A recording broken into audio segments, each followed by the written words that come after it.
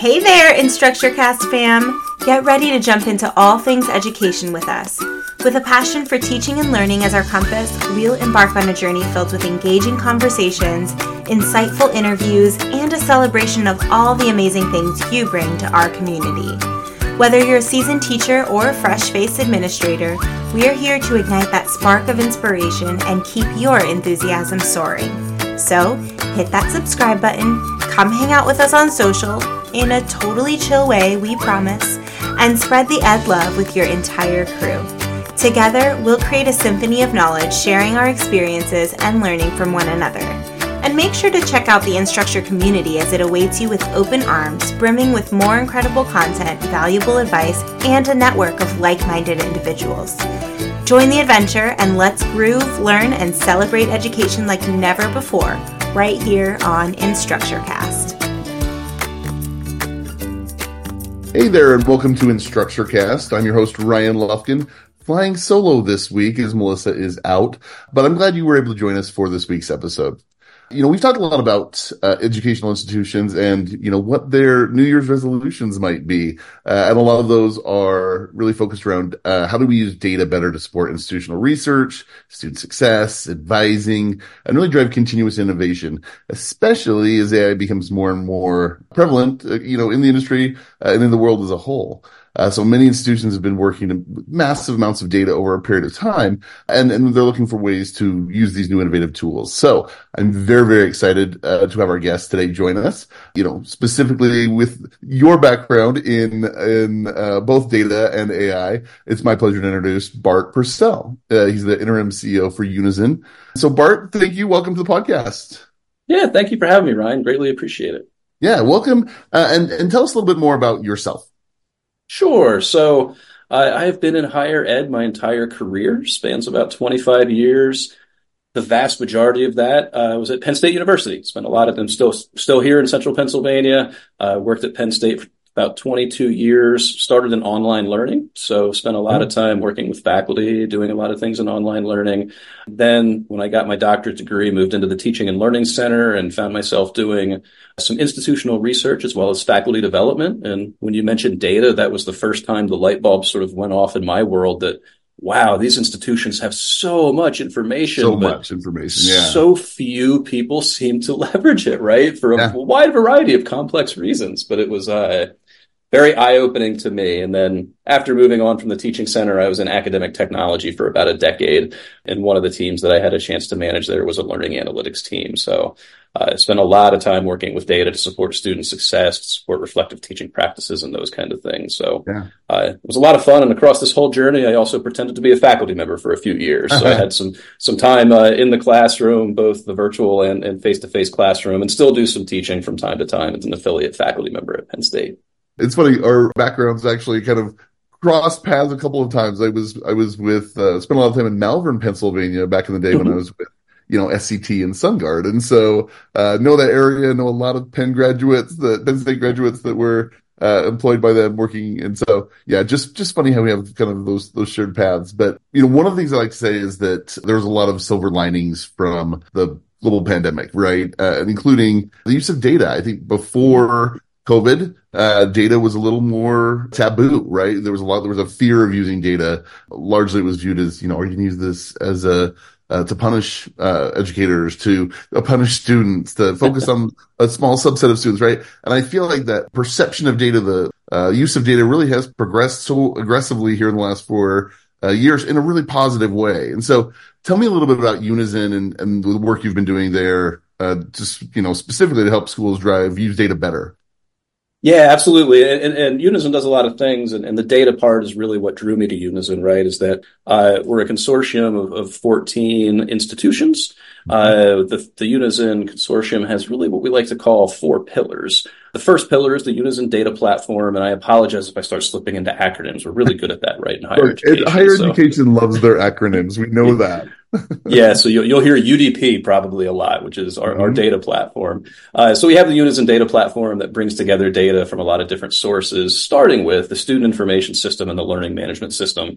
And then it starts to bring in different data from a lot of that growing tool landscape that we see in higher ed that has really diversified since the pandemic, Yeah. right? As faculty found new tools that they brought back to the classroom with them. So that's the first pillar, and we'll talk a lot more about that, I'm sure.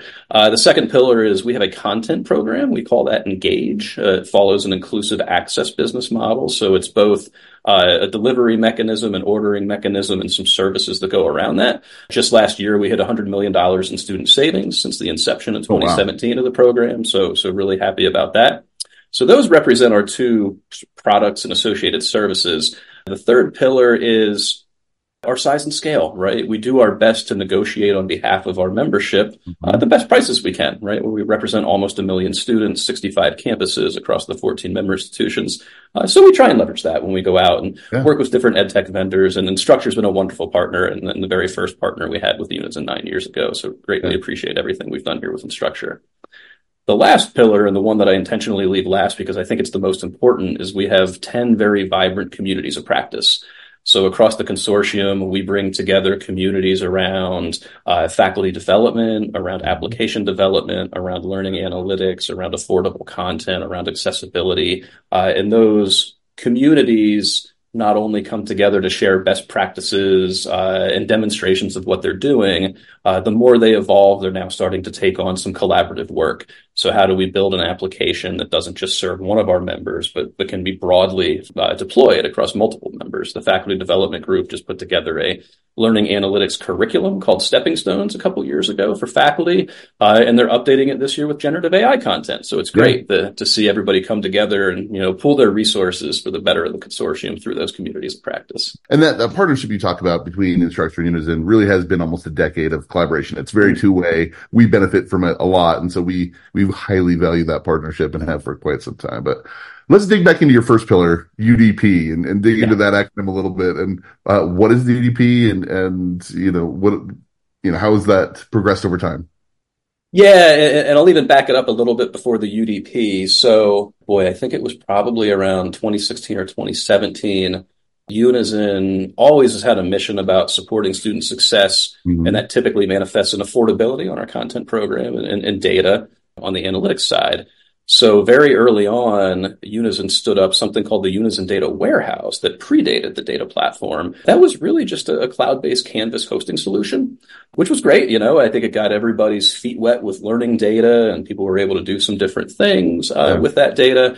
But it quickly became apparent that in order to really move the needle forward, we need to sort of have a platform that doesn't just do things with LMS data. We need to bring in subsets of SIS. We need to bring in tool data, right? Data, right? Yeah. Yeah. LMS is great and, near real time, but there's all these different, kind of data sets that create a much more robust view of a student.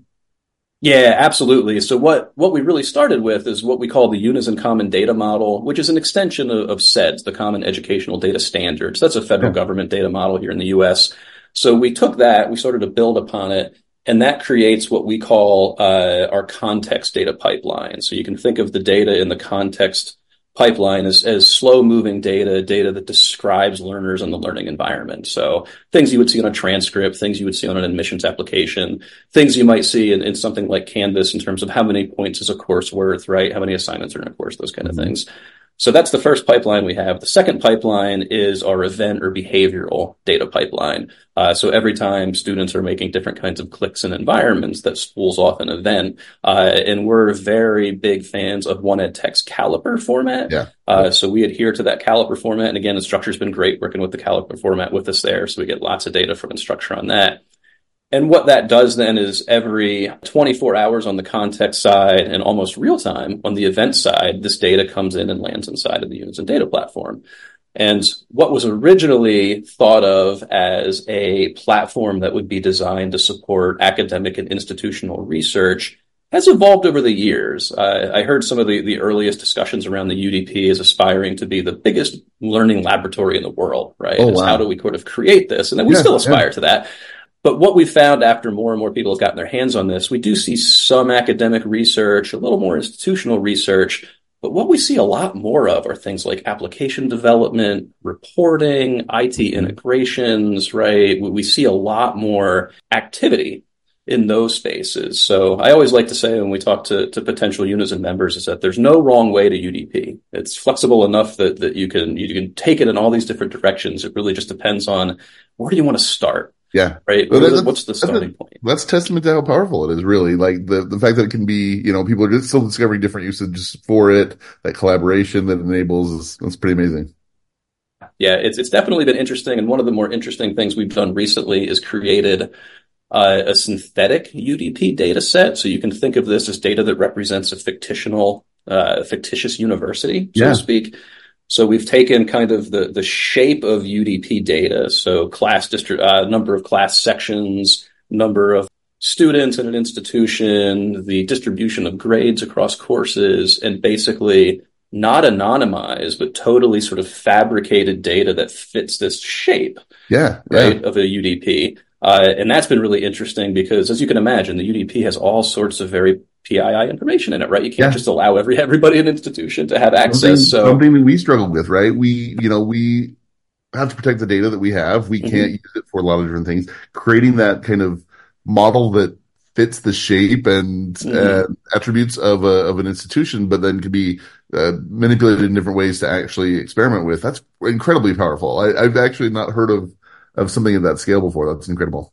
Yeah, and we just started, right? So we just released it to support a hackathon that our members got together at Colorado State University in October. So they were able to collaborate, which is hard, again, because there's PII and all this data. Yeah. So if it's fictionalized, you can actually have people working out of the same data set and getting not actionable insights, but getting insights that, look realistic so they can take what they do collaboratively and then apply that same code to their instance. It might guide the focus when they get back to their campus. Yeah, that's amazing.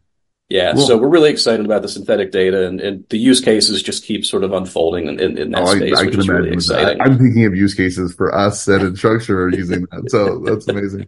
I know based on talking to Melissa yesterday that a lot of your doctoral work has been around AI and probably predates the AI revolution, the generative AI revolution that we've seen over the last year. Tell us a little bit more about that, because I think that's definitely one of those hot topics that dominated the last year. I don't think is going to go away this year. So tell us a little bit more about your background there. Yeah, the cat is certainly out of the bag now, right, with the AI. So it was probably, 2010, 2012, when I was at Penn State, we first started to look at grade predictions, right, or persistent predictions for classes or for students in classes. And we had a vendor partner at the time we were working with to do some pilots for a variety of reasons, that the pilot never went full scale. And right around that time, I had the opportunity to hire my first data scientist, which was a very sort of eye-opening experience for me. So we picked up the prediction work because there were still folks interested in going down that path. Yeah. So after close to a year of working on this, we created what we call a day zero prediction model. So this is before a class even starts, how well can we predict what a student's end grade, right, will be in that class? So we spent a lot of time tuning this. And I think when we had it finally tuned after running it a few times, we were about 85% accurate to a half letter grade. So at the beginning of a semester, if we ran this for a biology class, right, and the algorithm said that there was going to be a student that was going to get a B at the end of the semester, 85% of the time, that student would get a B plus, B, or B minus. Yeah. Right. So we had it tuned really well, but we fell into this trap that is not uncommon in ed tech, is that we had a solution looking for a problem. Yeah. Right. That we weren't quite sure how to, we've talked about that on the podcast before, right? Especially with AI tools, we've already seen some of those kind of little startups that are very much they don't know the problem yet. They've got a great technology. They don't know exactly what problem they're solving. Yeah. So we had some internal grants and we did some things with that, but it may have been too early. It may have been the wrong use case, right? It just never kind of took off. We at my, during my SunGuard days, we spent a lot of time working around, kind of the same box of predictive analytics. How do we make sure that we use those predictions in a positive way around students? Yeah. But honestly, the models that we were looking at were probably pretty immature compared to what you were exploring. And so I do think at the time there was so much fear around using that punitively or really using it for the wrong focus. And I think now revisiting some of that, you'll probably see some of that surface. it certainly was an interesting time. So from that, we moved on to a couple other projects, and some of these involved some faculty and some graduate students we were working with at the time. One of the more interesting projects is we called it BBook X, and I don't think the actual demo's out there anymore. There's some research articles out there on this. We were trying to figure out how we could apply AI to the sort of OER affordability problem, right? You know, good OER is fantastic, but it's hard to create. It's time intensive. And how do you sustain it, right? There are all these challenges with sort of sustaining really high quality OER.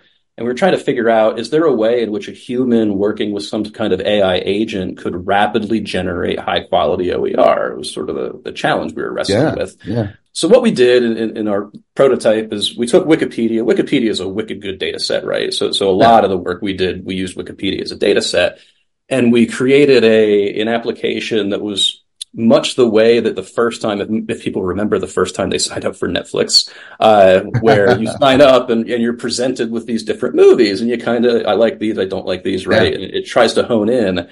It was a similar workflow. So you would go through chapter by chapter, you would put in some phrases and things you wanted a chapter about. We would generate Wikipedia stubs for you. And then you would say, yeah, out of these 10, I like these 3, I don't like these 7. And then we would run it again. We now had 10 more pieces of data about, you know, what you're after. Yeah. And each iteration, the recommendation engine would get a little bit stronger. And what we found, a couple of things that we found is that number one, a book is too big of an object to try and sort of generate this way. You know, there's a reason we have publishers and all these other things, right? That a book was just too big. I had a colleague that said, what you've put together here is a Frankenstein book building tool. And he said it in a very genuine and sort of like congratulatory way. Like, this is really interesting, but it's kind of like this goofy Frankenstein thing, right? The other thing we came away with that was, I think, a little more compelling and led us down a different path is that by the third iteration of the recommendation engine, we had faculty members that were, you know, experts in their discipline that were finding something new they didn't know before that they could repurpose into a case study, into a discussion activity, into, so we took that and ran with it. We created another prototype that was a similar recommendation engine, but instead of trying to create a book, something massive, we tried to hone it into, can we find you a single idea you can purpose into something in your course? We called that Eureka. Again, it's not, I don't think that's out there anymore, but that was the whole idea is, can we get you a single nugget, right? Because if I have to teach at 9 a.m, it's 9 p.m. the day before, I can't call all my colleagues and you know, chat for 30 minutes about what kind of case study can I roll out tomorrow morning.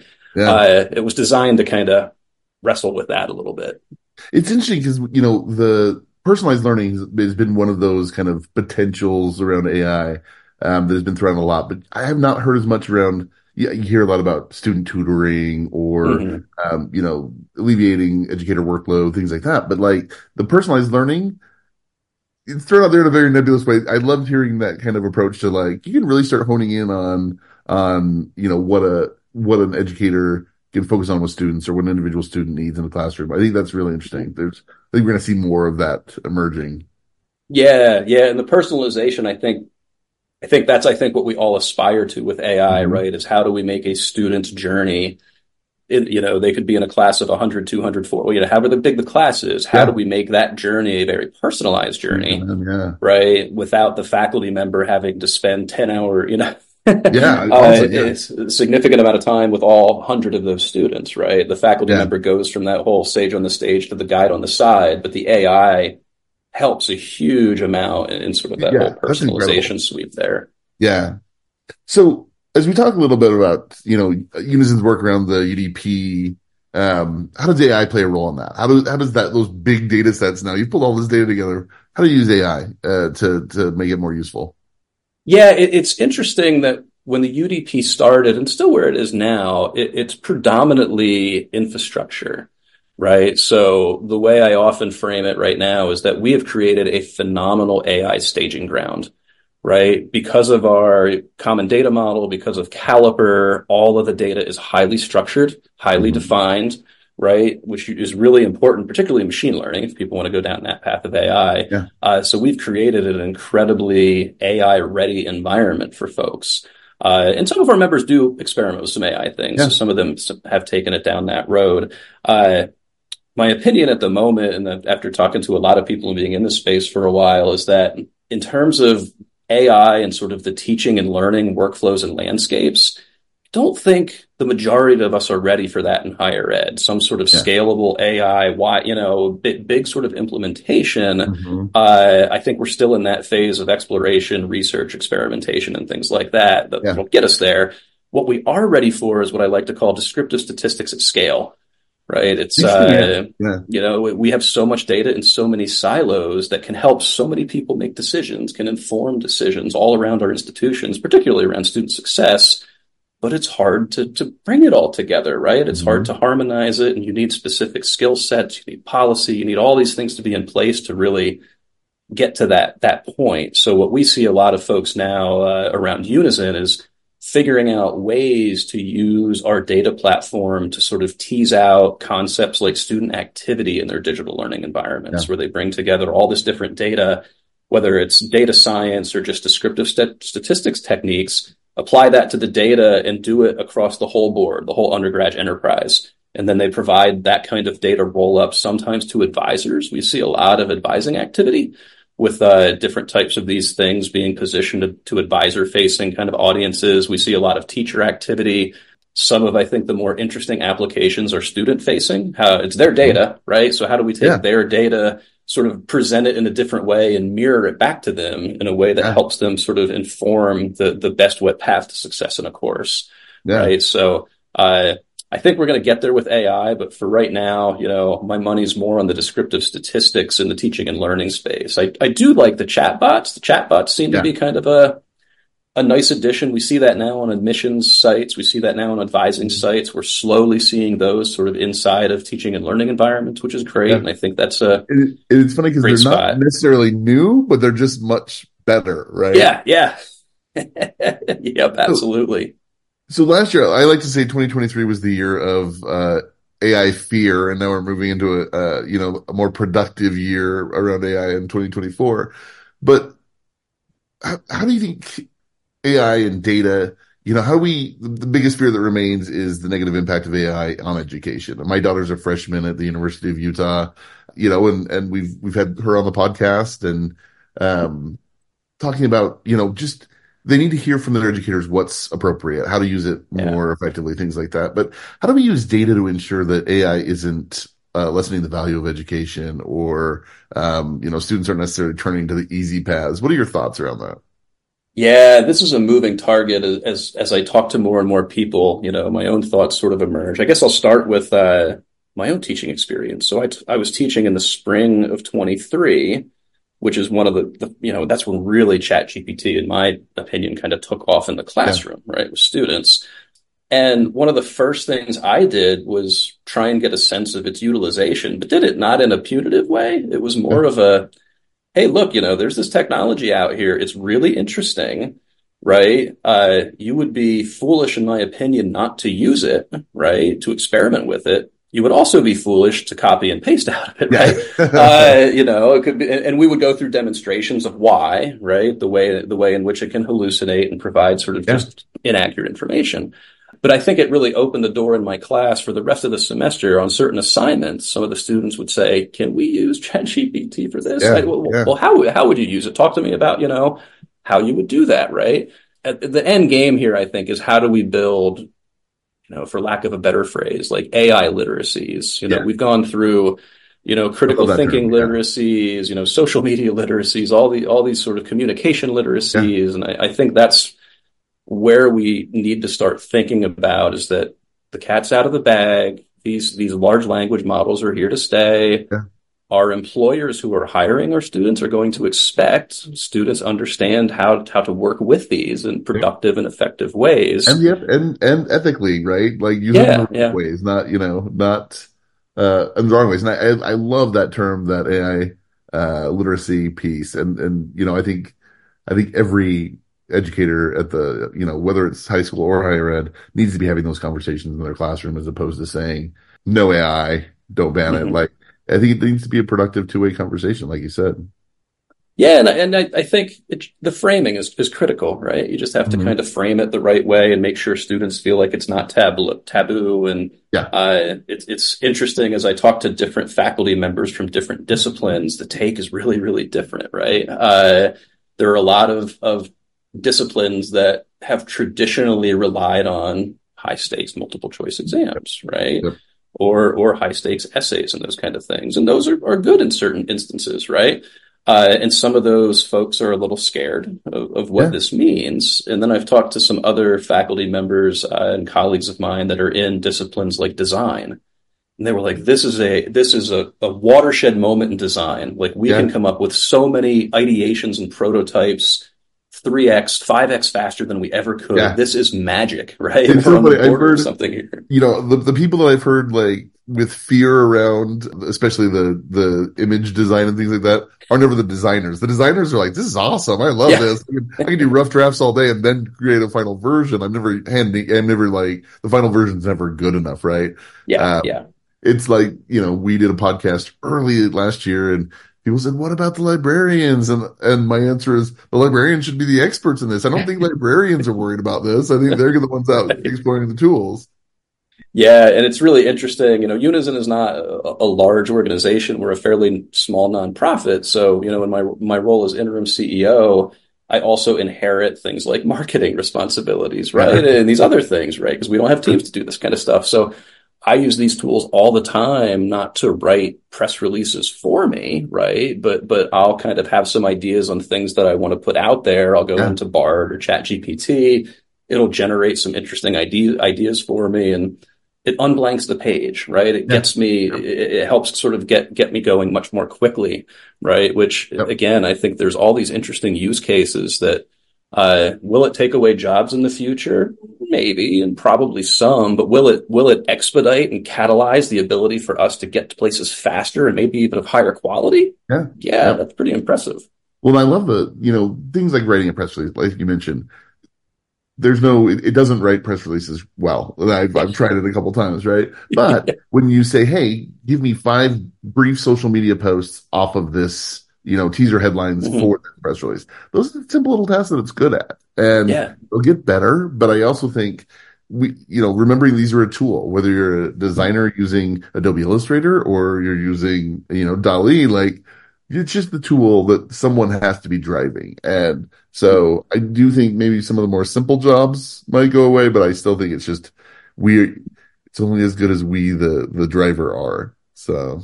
Yeah. And it also, in terms of use cases, I find a lot of these applications, the large language model, really good at summarization. So if you have a lot of different whether it's open-ended survey questions, whether it's a transcript of a 2-hour meeting, right? Whatever it might be, like, it's really, really good at that. And some of my colleagues that have, been trained in qualitative research are, again, equal parts, maybe a little terrified, but also excited because man, a lot of, it does this really well. And this used to take a lot of hours to call through things. And someone's still got to double check and make sure it's being accurate. It's not inaccurate with confidence, right? Like we see. So in the next year, looking at data and AI and what Unizin is working on, what are you most excited about? What do you think? What's your kind of prediction for 2024? There's on-ramps, right? I think making on-ramps into, first, again, just the use of data at scale, descriptive statistics at scale, but then continuing to build the on-ramps into the AI is going to be really, really important. One of the things that we spend a lot of time on at Unizin is that the average Unizin data platform is somewhere around 14 terabytes, right? And that's no multimedia, right? That's all textual data. It's pretty big. It takes people with specific skills to turn that data into information, a different set of people to deliver that information to the right people at the right time that can then use it to inform decisions. One of the things that we're trying to spend a lot of time doing is how do we do sort of pre-calculated things on top of that 14 terabytes to make it easier for people to come in and get the high value information, right? So 2 examples. One is around what we call different measures of last activity. So we have what we call a data mart, which is flattening down, a lot of this data and pre-calculating things. And one of the data marts is on last activity. And that includes things like, last login to all the different tools we have data for, last assignment submission, last discussion post, right? So depending on which type of activity you need for a specific workflow or use case, there's one flattened table you can go to and just pull out, right? One or more of those. Same thing for student activity, right? So we have a student activity data mart that essentially looks at all of that event data that students are generating. And if you have all of the event data for every student in a class, you can create what we like to call the fictitious student as defined by the data, right? Yeah. And then you can do comparisons, right? You can compare every student's activity data to that fictitious average. And there's different statistical methods you can use there. But depending on the outcome of that, you might make different decisions as an advisor, right? If, when, and how I should reach out to that student. This just presents another window into the sort of knowledge and sort of picture I have of this student, in addition to my personal experience, my relationship with that student, right? All those things. So we're going to spend a lot of time in continuing down this path to try and cook down this 14 terabyte, of data into easier to access places that people can come and get data. So that's one thing. The second thing that we're working on as well is what I like to call things that you can get out of the box with the Unizen Data Platform. When we first stood this up, we spent a lot of time with institutions getting their data in, right, to the environment. And then it still requires a lot of resources to then get that data out in meaningful ways. So we're standing up some different things that once a Unizen Data Platform is in place for a member, they just have access to some of the data marts. We have some pre-built dashboards now that they have access to, things like how many LTI applications are being launched in a window of time. And then if we have the data, once someone leaves, the LMS and goes into that environment, what's the frequency of use in that environment before they then come back into the LMS, right? Because we have that event data over there, those kind of things. So we're building out of the box applications there. University of Michigan has built something called My Learning Analytics. They call it MILA for short. We run that too for members that might want that. It's a student-facing learning analytics application to build self-regulated learning schools. So once you have a Unizen Data Platform, you can opt in for that. Cool. The last thing we're working on in terms of this out-of-the-box concept, and I'm really interested in how we can provide instructors value in the reflective teaching space. When you teach a course, especially if it's 16 weeks, it's hard to reflect holistically at the end of that course. Like, what just happened in the last 16 weeks of this class? And if you're teaching 3 classes, what just happened in the last? You might remember the last couple of weeks. And So we have an LTI application right now that we're working on, that we're trying to figure out what kind of roll-ups can we provide our teachers that are designed to be looked at, between teaching, right? So I just got done teaching a course in the fall. I have to teach again in the spring in a few weeks. Can I come in and look at some data and first understand, are there certain points that I might want to redesign? Is there an assignment that just doesn't seem to get the job done or people are not doing well on? Is there content that's not lining up? The second thing we hope to do is be able to help teachers lead students to success in the future. So if we can surface patterns of behaviors that successful students exhibit, maybe that teacher the next time can sort of, the first or second day, students in my class that are successful typically exhibit these types of behaviors, right? I mean, it's not a surefire way to an A, but at least gives you some hints of, this is the kind of stuff, right? And the last thing that we're working on, and this is more of the stretch goal, and this is bringing back the AI piece, is we're trying to figure out how to put a natural language interface in front of the UDP.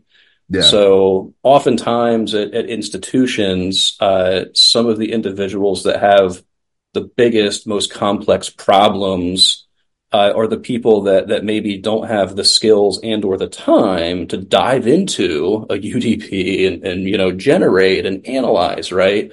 But if you can layer a natural language interface in front of all that data and just be able to ask questions of the UDP, right?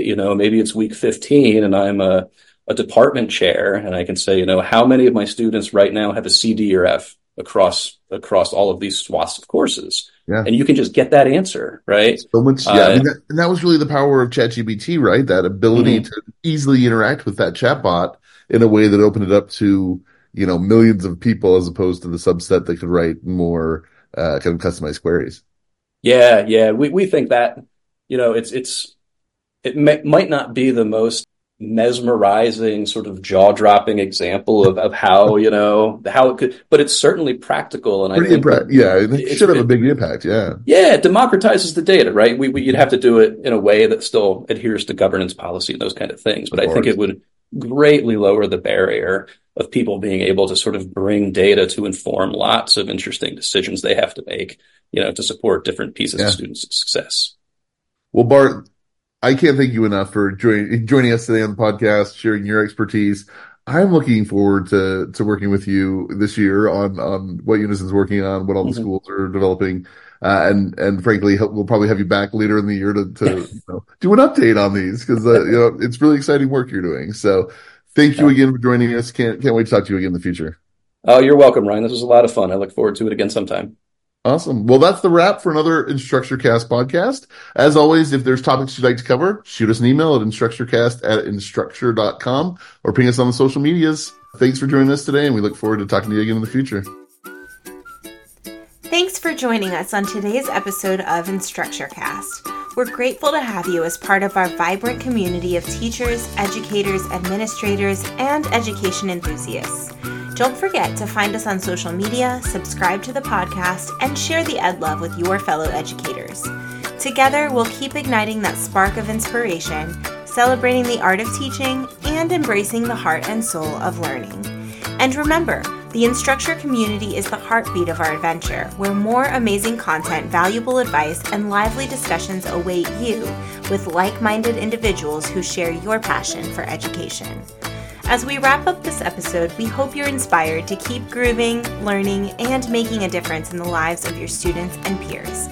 We're so excited to hear about your new adventures. Make sure to take us with you.